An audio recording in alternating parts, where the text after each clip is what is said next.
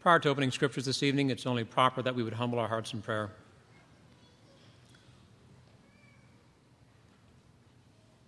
Our God and Father in heaven above, we are grateful that thou canst see us from thy throne. And Father, known unto thee is the reason why we are here, that we might seek thy glory through thy word and through the moving of thy Spirit. Bless us to this end, we pray. In Jesus' name, amen.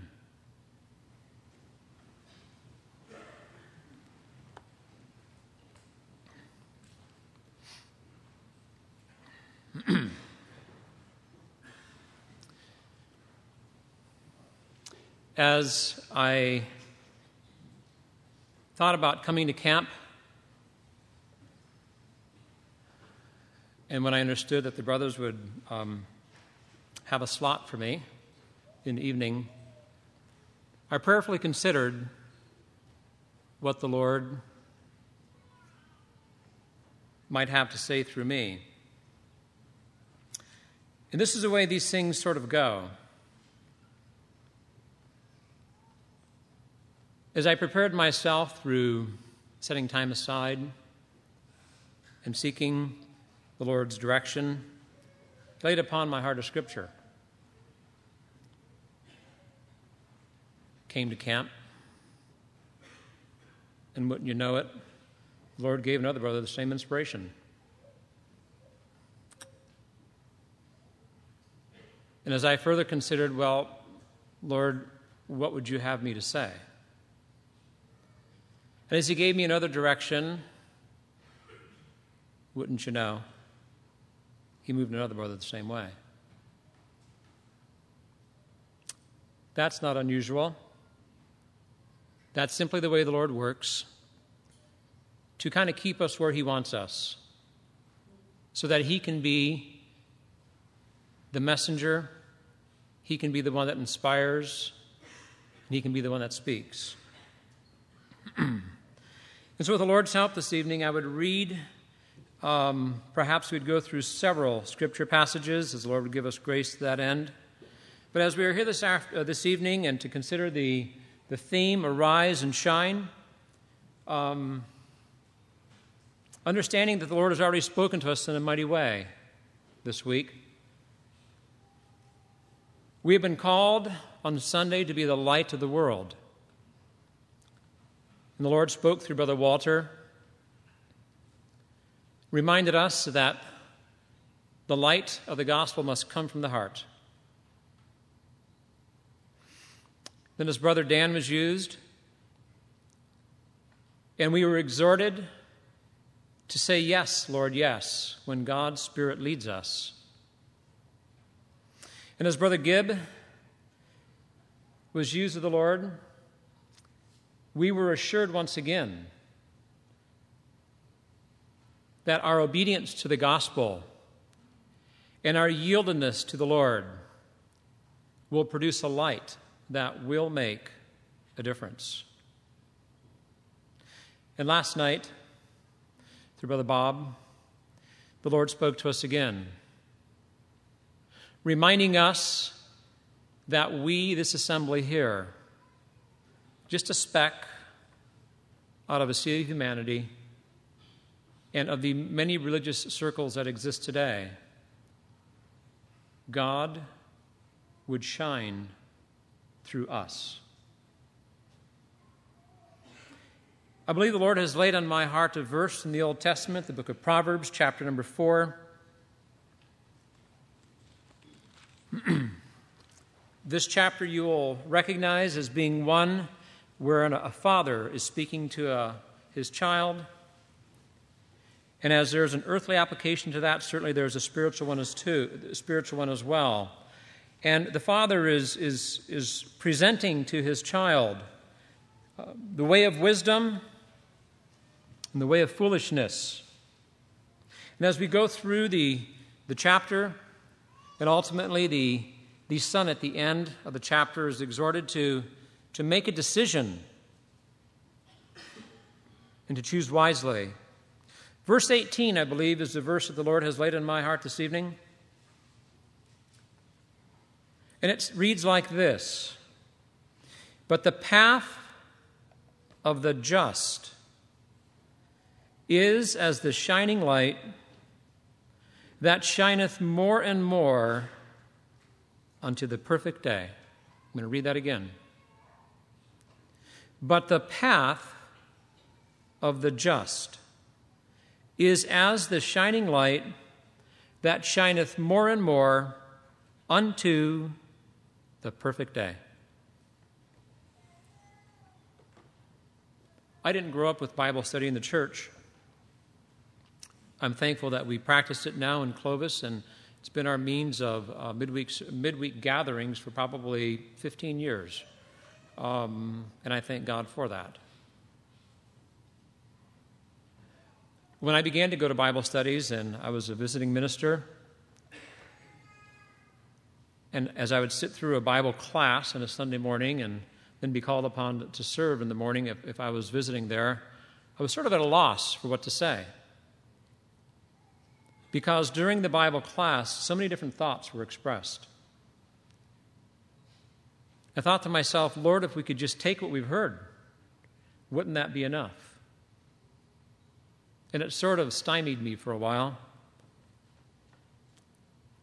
And understanding that even in the Old Testament times, the Lord chose to set his people aside for a week at a time, that he might give them rest from their earthly responsibility and would be able to spend time with them and to teach them and to remind them of who they were, of their spiritual identity, and they would be taught in the ways of God. Excuse me. So this evening, as we consider this verse within the framework of the theme, Arise and Shine, it is perhaps one thought, and a continuum that God is giving us this week. It's not a weekend, it's a week. And so the verse says, but the path of the just is as a shining light. And with the Lord's help, we want to consider this in two different contexts this evening. In the first consideration we'll have here is to consider this verse in the light of Jesus Christ. The verse really speaks to a path, but it speaks to a path that is walked upon by a person. And so if we can consider some verses that perhaps refer to the Lord here and have that as our central reference point, and then perhaps we can develop perhaps some of the thoughts behind this verse from there. The path of the just is as a shining light. Who are the just? The Lord reminded me of some scriptures in the New Testament that identify or refer to Jesus Christ as the holy and the just one. Acts chapter 3, as Peter is preaching this message, as he's sharing the truth with the Jews, and it says in Acts chapter 3, verse 14, "But ye denied the Holy One and the just, and desired a murderer to be granted unto you, and killed the Prince of Life, whom God hath raised from the dead, whereof we are witnesses." A reference to the Lord Jesus Christ as the Holy One and the just. As Stephen is making his defense in chapter 7 of the same book of Acts, he says this as he speaks to the rebellious Jews in verse 52. Which of the prophets have not your fathers persecuted? They have slain them which shewed before of the coming of the just one, of whom ye have been the betrayers and murderers. And finally, the reference in chapter 22 of Acts, as Ananias is speaking, as he's speaking to Paul, he's relaying his experience in chapter 22, and he says this in verse 14.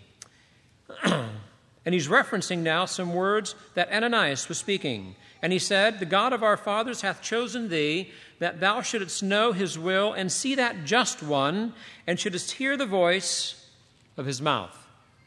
Scriptures support that Jesus Christ is the just one, the Holy One of God, who is prophesied of in the Old Testament and manifested in the New. And he also had a path. And the Bible says in Proverbs 4:18 that the path of the just is as a shining light. And we know Scriptures clearly identify Jesus Christ as a light. 1 John 1:5 says, "This then is a message that we have heard of him, that God is light, and in him is no darkness at all." The Lord himself said in John 8:12, "I am the light of the world. He that followeth me shall not walk in darkness, but shall have the light of life." The Lord himself identified himself as the light.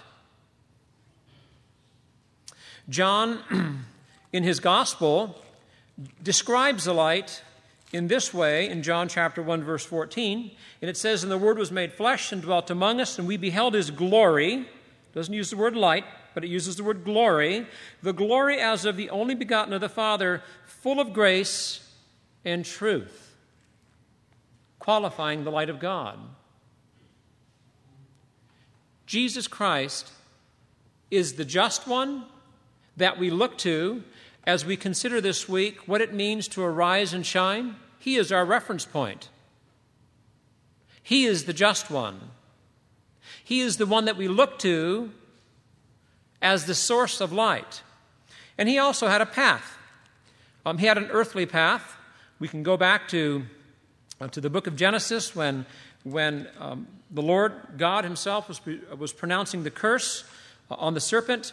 And as he spoke of the seed that would follow, both of the serpent and of the woman, and it says in Genesis 3:15, "And I will put enmity between thee and the woman, and between thy seed and her seed, and it shall bruise thy head, and thou shalt bruise his heel."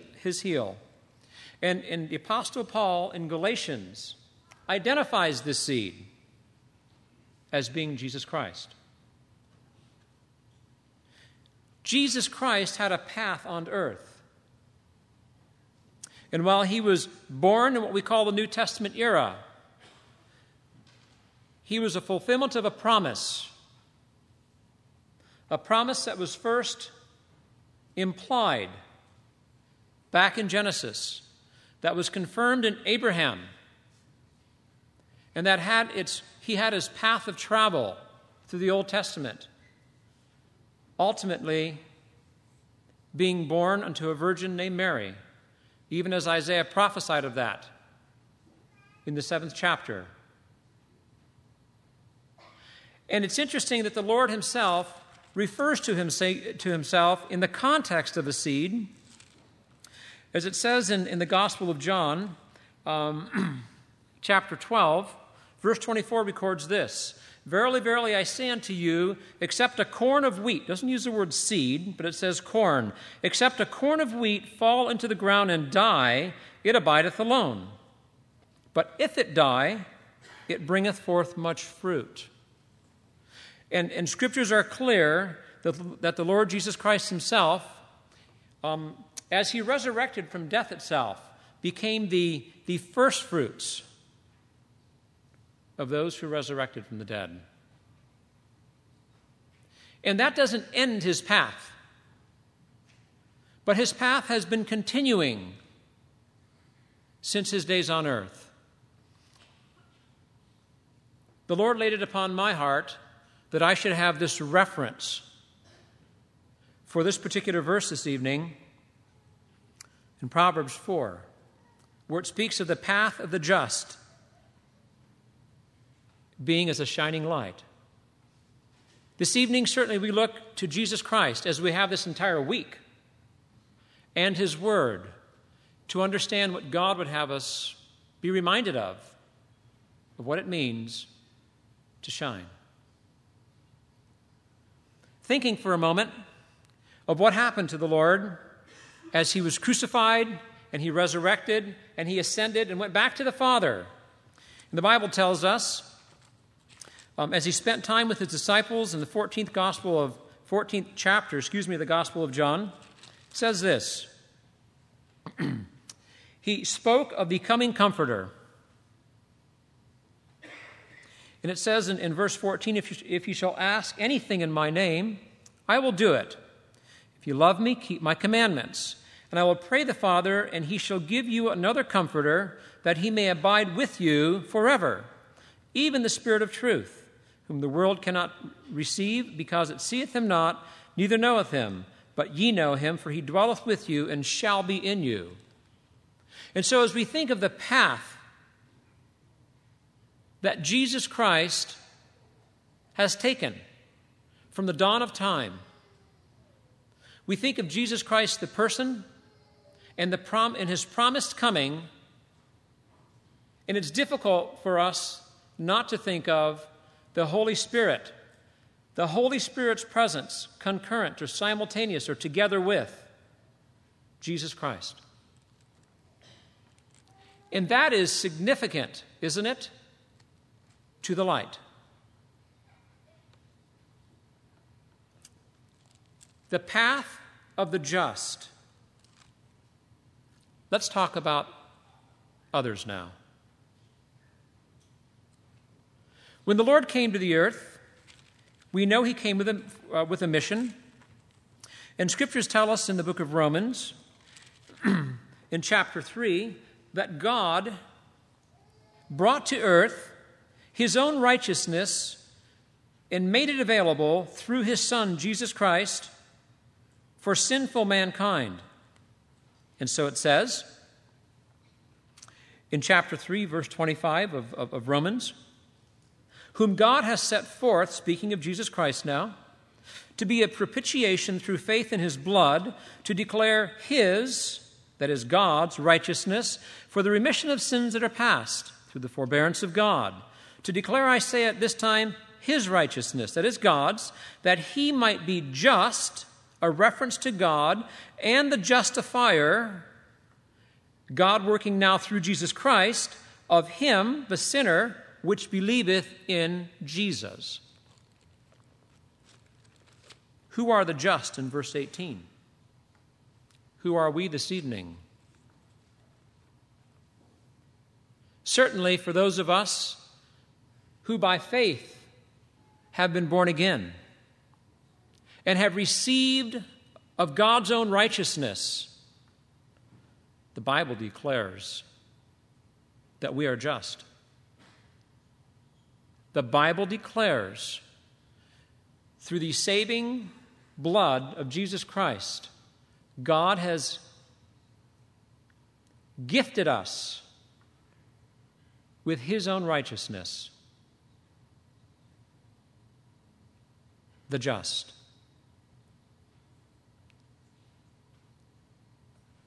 And we would like to believe this evening that certainly applies to the Apostolic Christian Church Nazarene, of whom we are. And I guess there could be reactions to that right away. I know I did not say we're the only ones. But I'm not going to shy away from, apologize, or be sorry for that God has called me here. And I pray you're not either. This verse says that the path of the just is as a shining light. And as we think about this, as we are here this weekend, and as a call goes out to the unsaved, and there are many who are breaking down emotionally, and yet others who are making a decision within their mind, and still more who are embracing that decision with their heart, even as we did, brother and sister. And as we looked to respond to the call of the gospel, something happened. When we were yet in our sinful state, and the holy and the just one, who has come in his own person and left his Spirit here on earth, two paths begin to converge.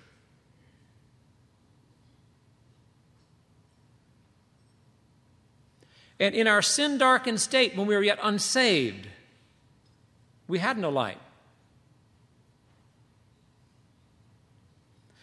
But as we began to look to the light, two paths began to converge. The unsaved turning to the light.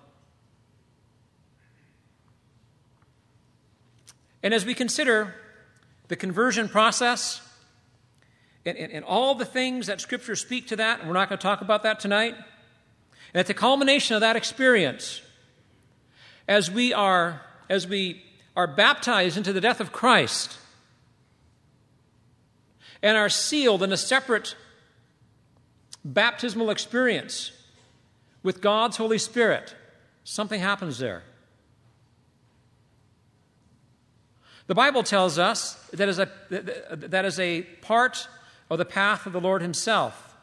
Something happened when the fulfillment of the promised Holy Spirit came on the day of Pentecost in Acts chapter 2, and it says, when the day of Pentecost, verse 1, was fully come, they were all with one accord in one place, and suddenly there came a sound from heaven as of a rushing mighty wind, and it filled all the house where they were sitting.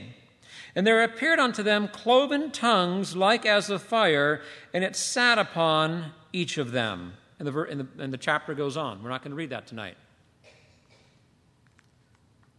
When the Holy Spirit came upon the believers on the day of Pentecost, there was a physical sign that was given, wherein God confirmed, as the church was now being born for the first time, this birthing experience was taking place, and the church was being born. God confirmed that in this way, where cloven tongues of fire sat and rested upon God's people. And the Lord made me think about that as being a source of light. In the physical absence of Jesus Christ, he is no longer with us physically. We have his word. He has ascended. But he has given his Spirit, truly an eternal flame, sent from God himself, the essence of eternal life.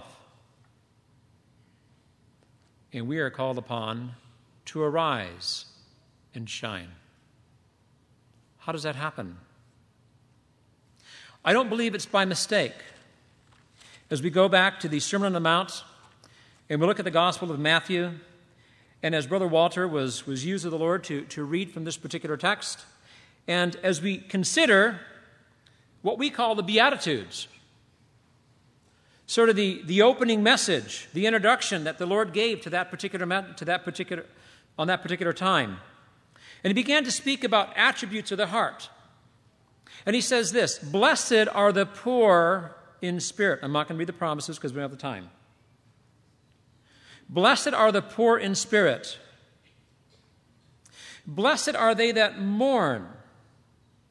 Speaking of those that see their sinful condition and repent for it and are sorry. Blessed are the meek. Those who will do the things that God tells them to do. They have this condition of meekness within the heart. In spite of perhaps how that might make them look in the eyes of others. Blessed are they which do hunger and thirst after righteousness. This quality of hungering and thirsting. Blessed are the merciful. How we interact with others. Blessed are the pure in heart. Blessed are the peacemakers. It occurs, I believe, to all of us. What the Lord is pointing out here, these conditions of the heart, these aspects of the attitudes of the heart, and not just attitudes, but behavioral lifestyles beyond just the heart. Can we not say that God sees those conditions as being perfect kindling for the flame of God Himself? And God knows that when He will match up that kindling, humility of spirit, meekness of heart, purity of spirit, with His eternal flame, what happens, loved ones? God gave His church cloven tongues of fire on the day of Pentecost, and from the heart of the church sprung up the light of life.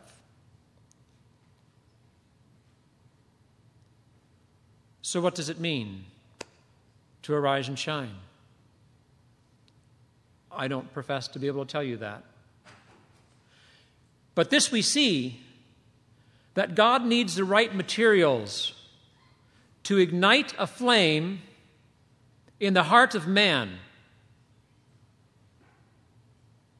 that can burn in love for God for an eternity. What happens when the fire or the flame of holiness meets the heart of man? And there is a yieldedness on the part of God's creation.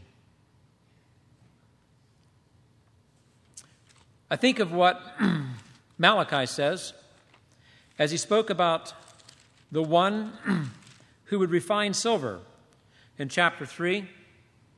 And as chapter 3 speaks to the Lord's coming, as it prophesies of the Lord's coming, and it speaks about the refiner, and it likens the Lord Jesus Christ as the one who refines. And it says in verse 2, "But who may abide the day of his coming? And who shall stand when he appeareth? For he is like a refiner's fire, and like fuller's soap. And he shall sit as a refiner and purifier of silver. And he shall purify the sons of Levi, and purge them as gold and silver, that they may offer unto the Lord an offering in righteousness." The Lord is the light, is the source of that flame, and He is also a refiner.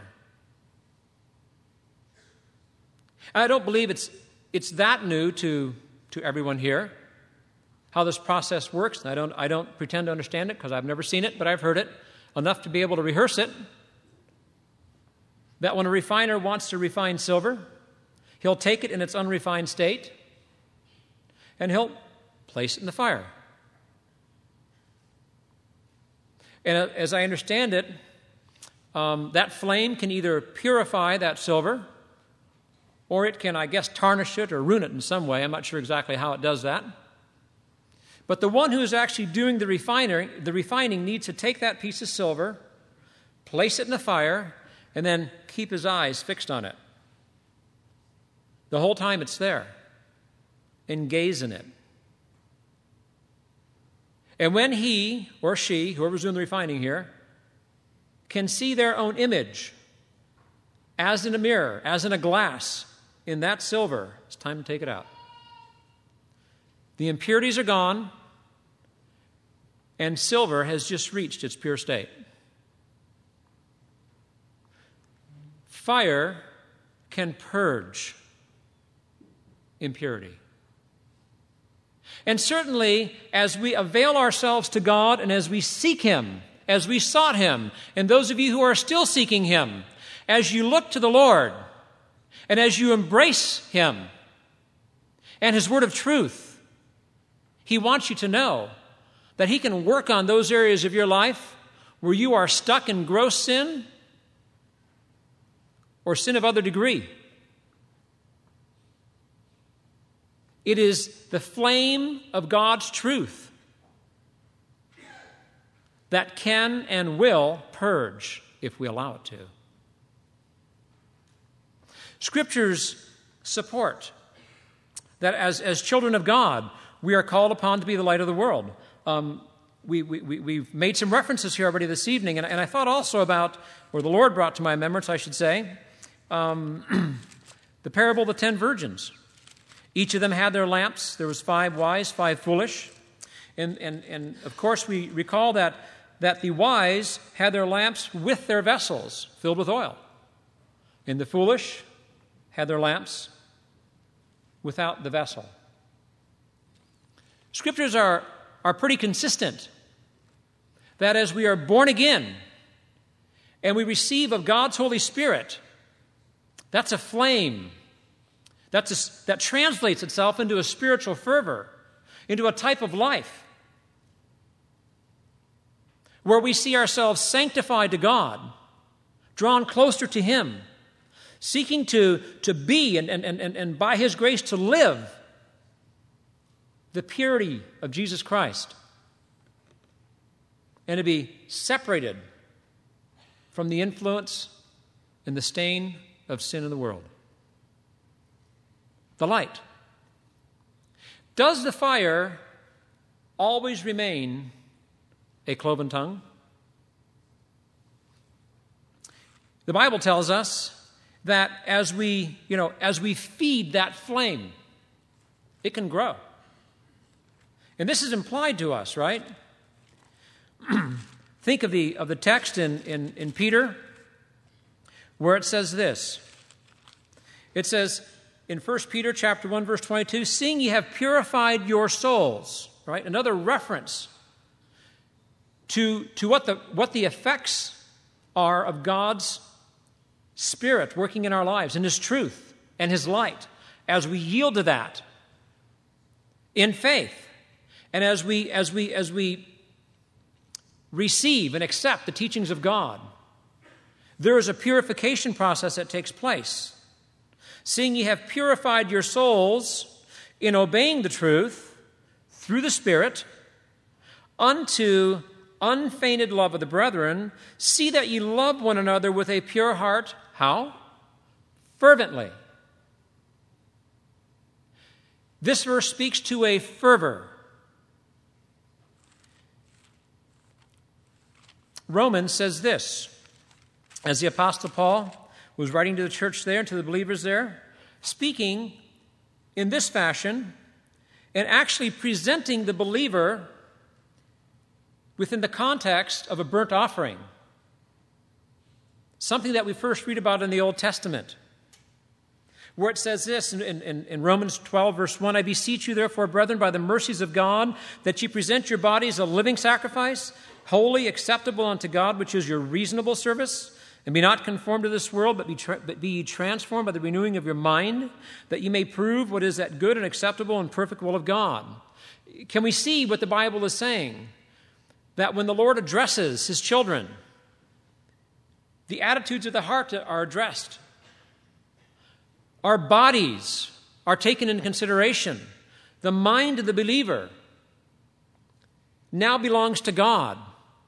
And when we bring all of this and we submit it all to the Lord, it's that perfect kindling. And it will burn in a very pure state. When we don't bring any of self into the mix. And as that flame continues to grow, it says here in verse 11 that we should not be slothful in business, but fervent in spirit, serving the Lord. And we can go through and read this chapter, and we could read about all the different nuances of how God's Spirit will affect our lives when we give ourselves wholly to Him. And we don't become stingy and jealous. Something happens when we do. Something happens to that flame when we begin to hold back on God. We want to bring some of our own thinking into the teachings and lifestyle of holy living. It's kind of like throwing dirt in the fire, right? or perhaps elements that have chemicals in them. And the color of that fire begins to change. It has this tinge. Maybe it starts smoking a lot. It's no longer pure. You see, it occurs to me that flame of God's Spirit that makes us shine is in a constant state of flux, right? Either we are yielding ourselves to the Lord, and as that takes place, this fire is burning, and it's glowing, and hopefully it's increasing. Or, as we become a little bit self-centered in our ways, it's kind of like throwing something on the fire that doesn't belong there. And that flame begins to either smoke, it's tinged in its color, or begins to diminish. This is the flame of God. It's not stagnant. It's dynamic. And it reflects the condition of our heart and who we are. And it occurs, I believe, to all of us that as it's God's Spirit that is speaking to our hearts and reminding us of the need to reach out. And as we consider how that might be done and how that might be improved upon and how that fire might be, how it might be reignited, our burden for the lost. Can't we say that the degree to which outreach exists in my personal life is probably a direct reflection of my own devotion to the Lord and my fellowship with Him? Behavior modification alone won't change anything, will it? Brothers and sisters, if there are things in our lives that truly are getting in the way, you know what? I'm at the head of the line. I'm at the head of the line. But if there are things that are in our that are in our lives that stand in the way of taking the gospel to the lost, we're not all called upon to be evangelists. But nevertheless, to speak of the love of God to our neighbor and to share with him or her God's solutions to their problems in life. And as we are aware, we kind of have these low-grade headaches or fevers that are always there, kind of nagging at us sometimes. I know I should change something here in my life, but I don't. Brothers and sisters, maybe we need to repent. And that repentance might take some time.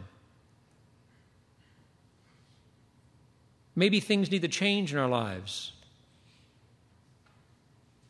Maybe they don't. It's not my position here to make a blanket statement. I don't know. But it occurs to me that as we think about the path of the just being as a shining light, that the source of that shining really is God's Spirit. And the degree to which it will shine is largely dependent upon the heart of man and what proceeds forth from our heart. Can we agree on that?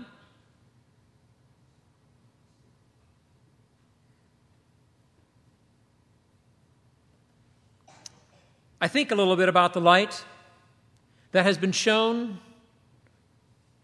to this body of believers. I can't tell you how thankful I am for it.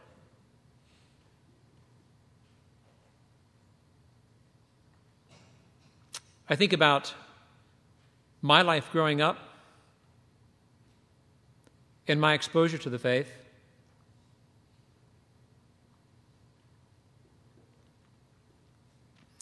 Certainly very thankful for the godly parents that the Lord provided us with.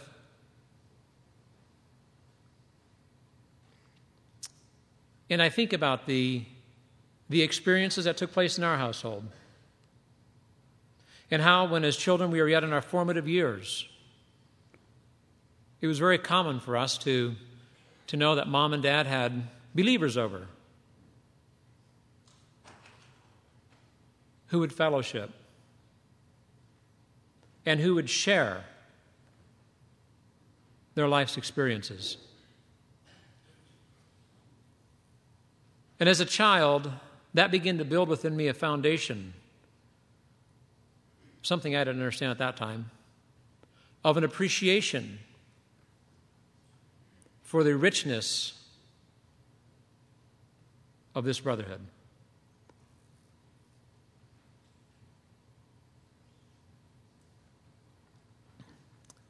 I grew,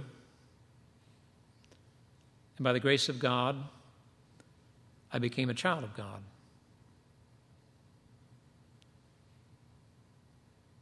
And I think we all have certain expectations when we seek out our salvation, both of ourselves and probably of the church too.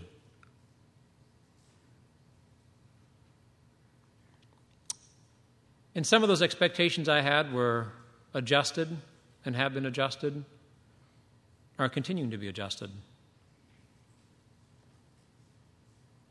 And I don't know that that's any different for any of you. And here we find ourselves in 2007. And as I look back personally on my experience, and I realize that within this circle, it seems that from time to time the light has become dim.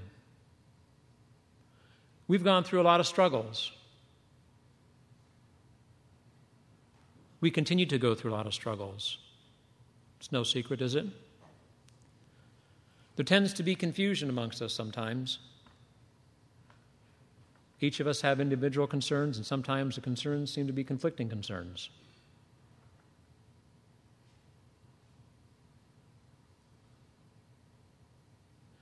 What is God's will for our life today?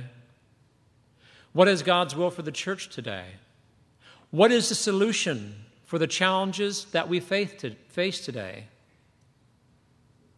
Challenges of counterfeit Christianity that comes to us in every way, shape, or form.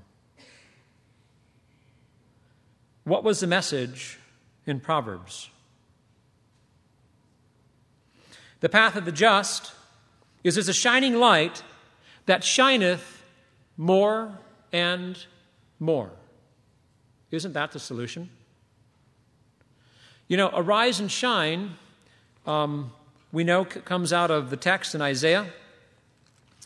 And I don't really know how much to trust or believe the years that I find tacked on next to the chapters and in the Thompson Chains Reference Bible. I imagine they're somewhat accurate. I don't know that. But as I read through scriptures, we can understand that when this particular prophecy was given to arise and shine, it was given in general terms in the same time frame as Manasseh, who followed in the heels of King Hezekiah. And we know that Manasseh was a very, very wicked man, bringing idols into the courtyard there at the temple, hauling in a carved image right there inside and just planting it there. He was serving everyone. The situation in Manasseh's time, and certainly for the people of God, was quite dim. And certainly there must have been a lot of troubled souls. And what was the message? Prophetic in nature, yes. But it certainly had its current day application. Arise and shine. And the message, or I should say the thought, that the Lord lays on my heart this evening as we consider where we stand today, it seems to me that perhaps the condition of the church, I'm not saying resembles Manasseh's time frame. I'm not going to tell you that. I'm not going to make some statement that's inaccurate here. But in many ways is troubling. And we know that from the signs of the times that the Lord's return isn't that far off. I'm not trying to be a prophet of doom and gloom.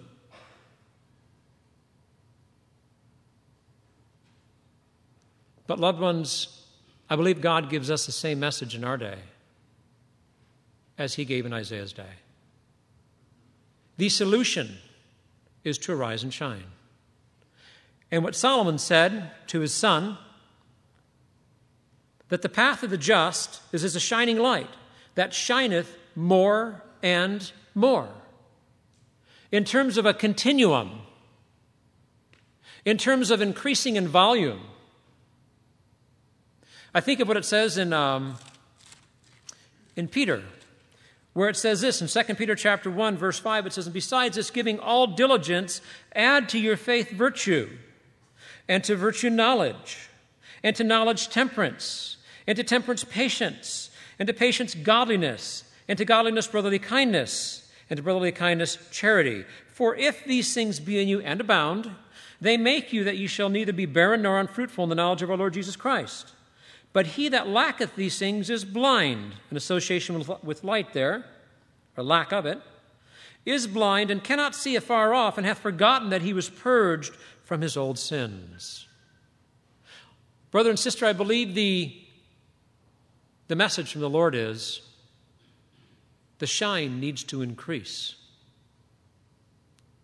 You know, going back to the chapter in Matthew there about the ten virgins, right? 5 are wise, 5 are foolish. The lamps of the 5 foolish, the Bible says, went out. Out. If you go back and you look that word up in the Greek, it means to extinguish or to quench. No more flame. That means that the Holy Spirit of God that we receive is vulnerable inasmuch as it's contained within a vessel of clay.